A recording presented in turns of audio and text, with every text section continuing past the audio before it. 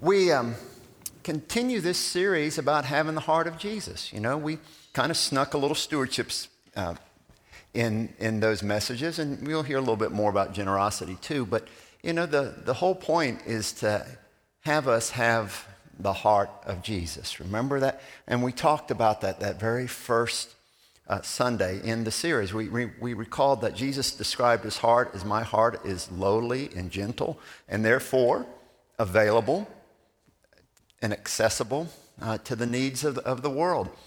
And then we heard about, you know, where we spend our treasure, where we give of our offerings. And that doesn't mean you're offering things to the church. It's your offerings that you spend your money on. Whatever that is, that's where your heart's going to be. So, you know, we have to be cautious where our treasure is, because our heart's going to follow right after that. As John Wesley said, you know, I quickly let go of my money because otherwise it's going to find its way to my heart. And then we shared about our friend Zacchaeus. You all remember him, that wee little man, and how he had a transformation of his heart, and therefore he became generous. And we talked about that. And y'all responded very generously, by the way, to the stewardship campaign. We're over 50% right now, which isn't bad, but we got ways to go. But I know God's going to continue to work through your generosity. As we're talking about our heart, we're going to discuss what it means to be heart healthy. You know, heart healthy. And when we hear that term, automatically, we tend to think about our ticker here, right? The organ that pumps our blood throughout our body. And we've heard all sorts of things about how to be heart healthy. You know, it's about getting out and getting plenty of fresh air. It's about getting plenty of exercise. It's about eating food that only tastes like cardboard, right? You know, that's what it means to be heart healthy. And there was an older gentleman who lived a long, long time, and he stayed in great health, and he was a cowboy, and he had kids and grandkids, and one of his grandkids came and said, "Now, Granddaddy, I want to hear from you how you have stayed so healthy all your life. I mean, you're over 100 years old, and you're still alive and going strong." He said, "Oh, it's quite easy, Sonny. The secret to long health is I put a teaspoon of gunpowder on my cereal every morning. It's good for the heart. It unclogs the arteries. It's what I do every morning. It keeps me healthy." Well, this old cowboy lived a year or two longer and stayed in pretty good health, but he finally died, leaving behind 4 children, 17 grandchildren, 21 great-grandchildren, and a 50-foot hole at the crematorium where he was buried. Yeah, we hear all sorts of things about heart health, don't we? You know, and it's hard for some of us to stay heart healthy, isn't it? The country spends literally billions of dollars that people spend all sorts of time and resources to keep our hearts healthy. But how much more important is it to keep what the true heart, as the Bible describes it, even more healthy? I like what Oswald Chambers says about the heart. When you want to describe what the heart is in biblical terms, use the word me. Me, the center of who I am, me. That's what the heart is, according to what we read in Scripture. So that is why it is so important that we stay heart healthy. Let's look at a few passages of Scripture that talk about this. First of all, we're going to look at Luke chapter 6, just verse 45. And Jesus said, "The good person out of the good treasure of the heart produces good, and the evil person out of the evil treasure produces evil. For out of the abundance of the heart that the mouth speaks." And then we read about some women who had their hearts transformed in Luke chapter 8. And here's what it says about them. Soon afterwards, Jesus went on through the cities and villages, proclaiming and bringing the good news of the kingdom of God.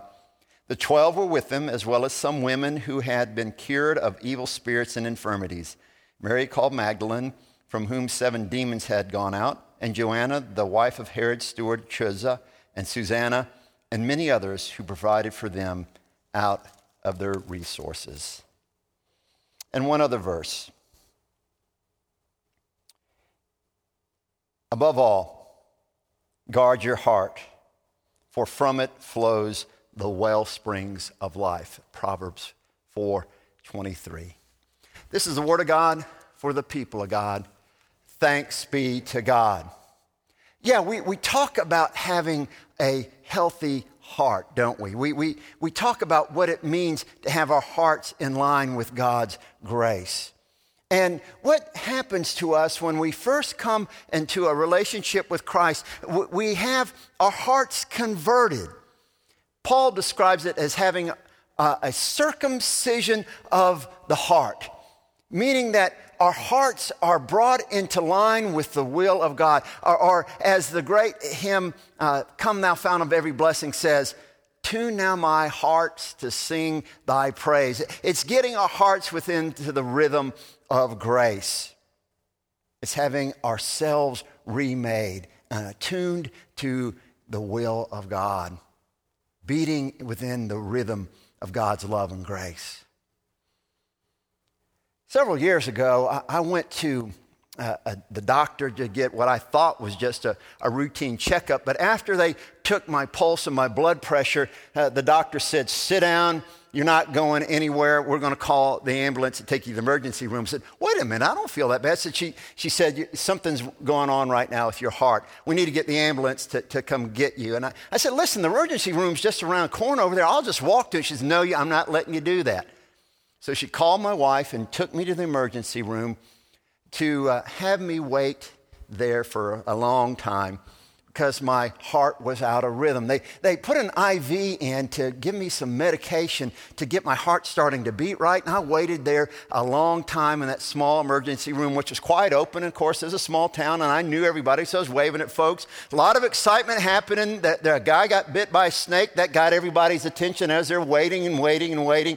Finally, after being in the emergency room 6 or 8 hours, at 9 o'clock at night, the doctor said, we're afraid we're going to have to do something kind of drastic. I said, what's that? We're going to do a cardioversion. I said, what's that? And she said, we're going to have to shock your heart to get it into rhythm. So they called in a nurse anesthetist, and they were going to put me to sleep. And the last thing I remember is someone saying, look, he's praying. He said, you bet your life I'm praying, you know. But while I was asleep in La La Land, they got my heart back into rhythm, beating the way that God intended my heart to beat. Well, y'all, that's what God does for us in Jesus Christ. He retunes our lives, retunes who we are into the rhythm of God's grace and love. He is getting us back to what he intended us to become from the very beginning. And the shock is the death of his son on our behalf. And so, y'all, that's what happens when we first encounter Jesus Christ. We are brought back into the rhythm that God intends for us to live. But as we well know, it's so easy for us to get out of shape, isn't it? To not become heart healthy. There's so many things that distract us. That's why Jesus talks about this in the parable of the sower. Y'all remember that parable, don't you? You know, Jesus describes it this way. He said, a sower went out to sow and cast the seed of the good news of the gospel into the hearts of all sorts of different type of people. There's a heart of one classification of folks that they're so hard-hearted that the seed never even took. And there are some that when the heat of hardship came, they gave into fear, and that seed died away. And then he describes some that they accepted joyfully this message of the gospel. But because of the cares and concerns of life, that seed was choked out and that heart was led astray. But then he describes this heart that's healthy and stays connected, and it bears fruit 30, 60, even 100 times what was first planted within it. You see, we have to do things to, as the proverb says, guard our hearts, to make sure that we are heart healthy and stay in line with the good news that's been implanted within us in Jesus Christ. So what are some things we can do to be heart healthy? It's kind of like having our ticker healthy, right? What are we feeding ourselves? What are we feeding our hearts? We know that if we eat hot dogs all the time, we're not going to be heart healthy, right? We know that if we let the garbage that is out there in the world, that is on the televisions, on the internet, if we tune into all that, if we get ourselves wound up by all the things that we read in the news, soon our hearts can grow cold and grow bitter. That's why we got to feast upon the Word of God. We've got to be daily attuning our hearts to what God says to us in this gift given to us called the Bible. The shocking thing, if you look at the statistics, though, of people who say that they are active Christians, I'm not talking about the folks that just you say, well, I believe in Jesus and aren't really followers of Christ. They just kind of have this, this intellectual assent to that Jesus was around. I'm talking about folks that say that they are followers of Christ. Less than 50% of the people who go to church on a regular basis say that they read the Scripture on a systematic basis and a daily basis. Less than 50%. And our older generation does a much better job than our younger generation.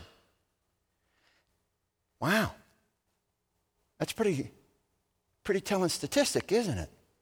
Is it any wonder that our faith in the churches in our nation are so anemic? Now, I know sometimes it's hard to understand things in the Scripture, but I, like Mark Twain, am not bothered by the things I don't understand. It's the things that I understand that really bother me, because they show me how I have strayed away, how my heart has been lured away. Is it any wonder then that we who are followers of Jesus Christ and not attuned to the word that God has given to us, is it any wonder that we feel so weak in our faith? Can you imagine having this type of life that you come to the dinner table once a week and then don't eat the rest of the week? I think we'd be pretty malnourished, wouldn't you? Now, I'm no medical expert, but I imagine you might even die if you only ate once a week. Well, same with our spirits. If we're not feasting on what God says to us in the word that he has provided to us in Scripture, then is it any wonder that our hearts grow frail? So we have been given a great gift in this church.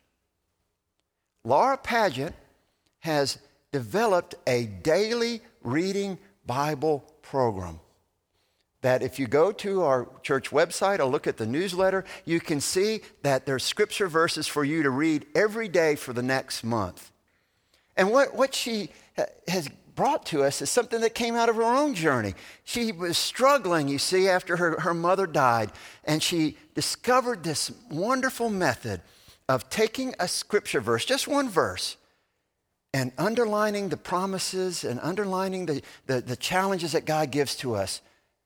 And she said this, it's something truly amazing to write down what our Almighty Father has given to us in his word. Write down words that are inspired by our Almighty Father in a notebook and claiming those promises and receiving those challenges. That's a gift she has given to you, her fellow brothers and sisters in this congregation. Feast on the word. Grow strong in what God is saying to us as we listen to his challenges, but also receive his promises. Because as we do so, our hearts grow stronger. And we are relieved of something that shows that we have a weak faith, a weak heart. We're relieved from fear. The Apostle Paul says to us, do not be anxious about anything, but in everything with prayers and petitions, with thanksgiving, make your requests be known to God, and then hear the promise that he gives to us, and the peace of our Lord and Savior Jesus Christ will what?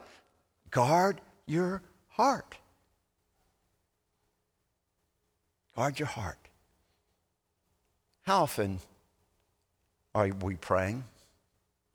How often are we lifting up our concerns, our petitions, our requests to God about not only just things in our lives, but things in the world?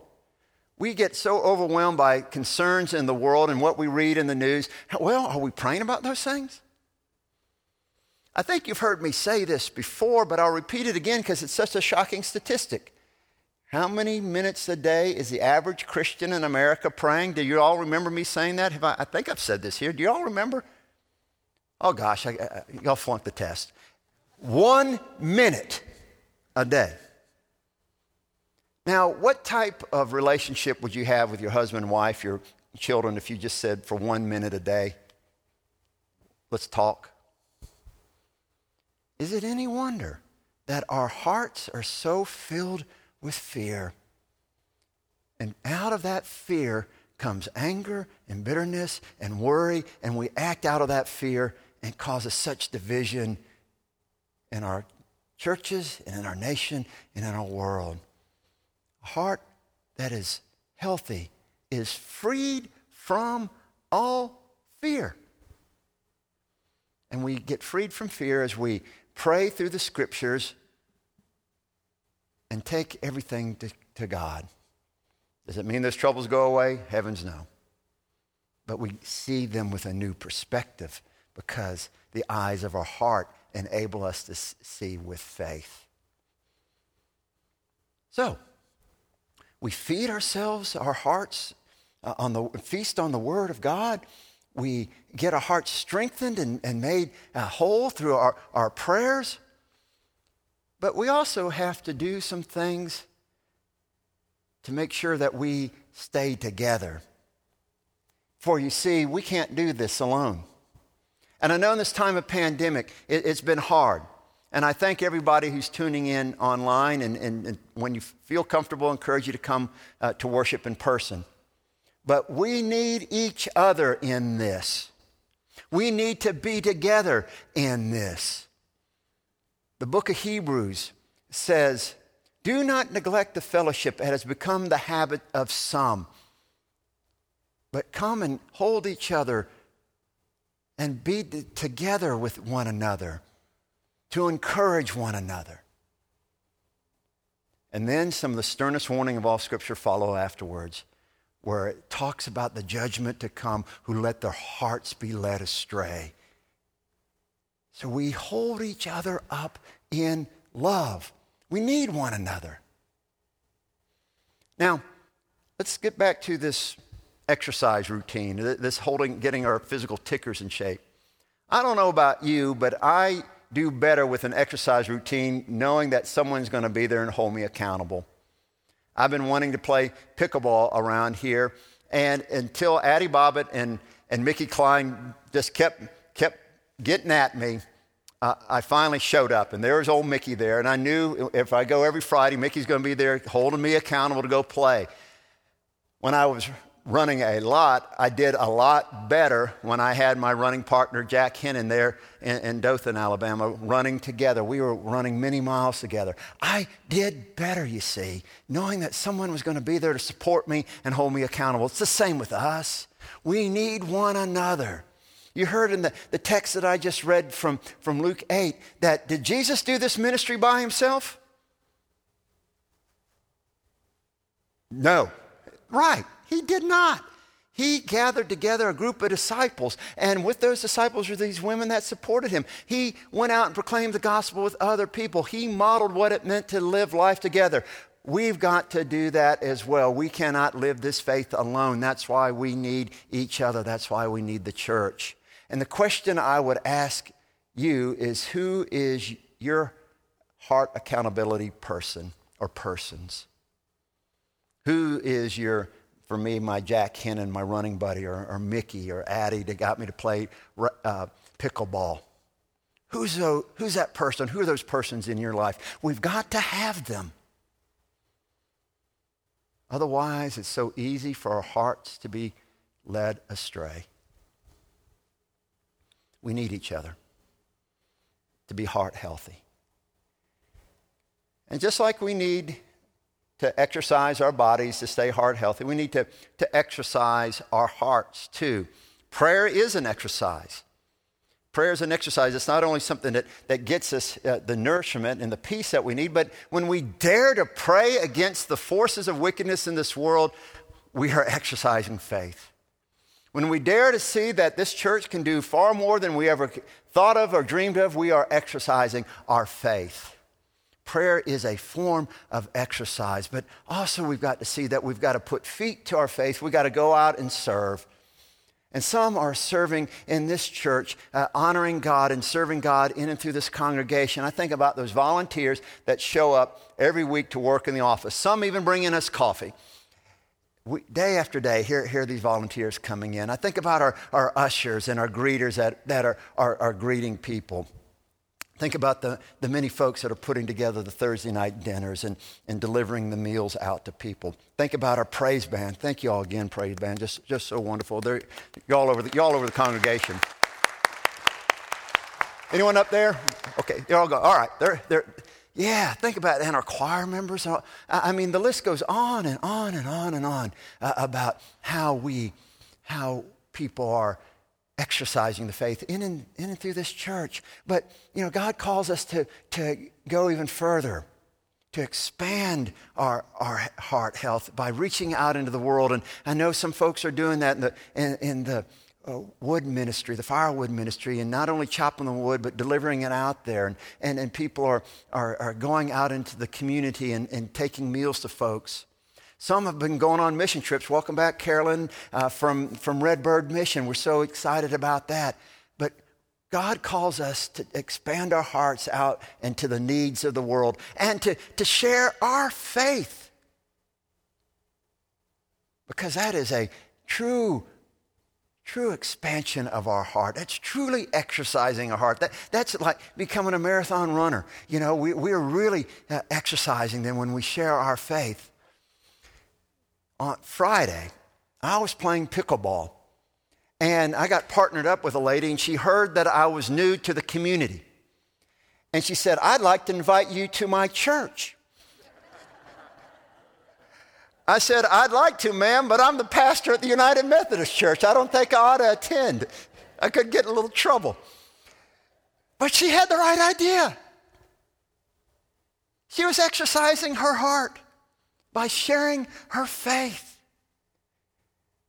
That's what God calls us to do, to share our faith, to exercise our hearts, to strengthen them as we work together.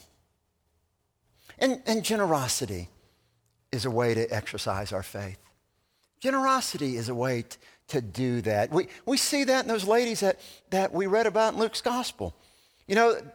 God changed their heart. Jesus Christ, their Savior, was able to heal them and cure them and relieve them of what was oppressing them. And you see what they did? They were generous. They supported the work of proclaiming the gospel. They supported Jesus and the disciples. They were generous in their giving, a way to exercise faith. Y'all know what today is? Anybody know what today is? I knew you're all going to say that, Halloween. Well, it is, but what it really is in the church, this is Reformation Day. Did y'all know that? Today, 504 years ago, Martin Luther went to the church at Wittenberg and nailed the 95 Theses there on the door, starting the Protestant Reformation. And it's so amazing, isn't it, that this monk was transformed. He had his heart changed. And Luther describes the transformation that happens, that makes us wholly healthy. He said, these conversions have to happen for us to be truly followers of Jesus, to be heart healthy. He said the first conversion is of our heart, the center of our being, which converts our mind, our way of thinking. But he said the third conversion is our purse, where we show our faith by what we offer in our tithes and offerings in our service. You see, Martin Luther was a man who was changed, had his heart converted from a heart of fear to a heart of faith. And that's what God longs for us, for all of us, to be heart healthy. Why is this? Why is this? Because why would God be so concerned about this? Well, of course, he loves us and wants us to experience his abundance, but I like what St. Irenaeus said back in the 2nd century. He said, the glory of God is man fully alive. The glory of God is man fully alive. See, y'all, when we have our hearts made healthy, when we are living as God intends us, fully alive, free from all encumbrances of sin and worry and doubt and fear, God is glorified. And as God is glorified, the world is drawn to him. Think about our hearts, our tickers, what pumps our blood. Think about those. When we get those right, when they are heart healthy, it's amazing the benefits for the rest of our body, right? We may be losing a few inches in our waistline, we might even start to get some guns here because we're exercising a little bit. We're able to climb those hills out there and around us a little easier because our heart is beating better. We look better. We even think better as the blood flows into our brains. It's amazing, isn't it? How we change physically as our hearts get more healthy. It's the same with us at the core of who we are. As it becomes more healthy, we're formed more into the image of the one who has made us. And we become more like Jesus, the one to whom it is said is the image of God, the image of the living God. There's an old Jewish legend that says that before every human being there goes an angel that says, "Behold the image of God. Behold the image of God. Behold the image of God." Turn to somebody next to you and say that word. Behold the image of God. Boy, you're the least enthusiastic crowd I've ever heard of in my... This is great news. Behold the image of God.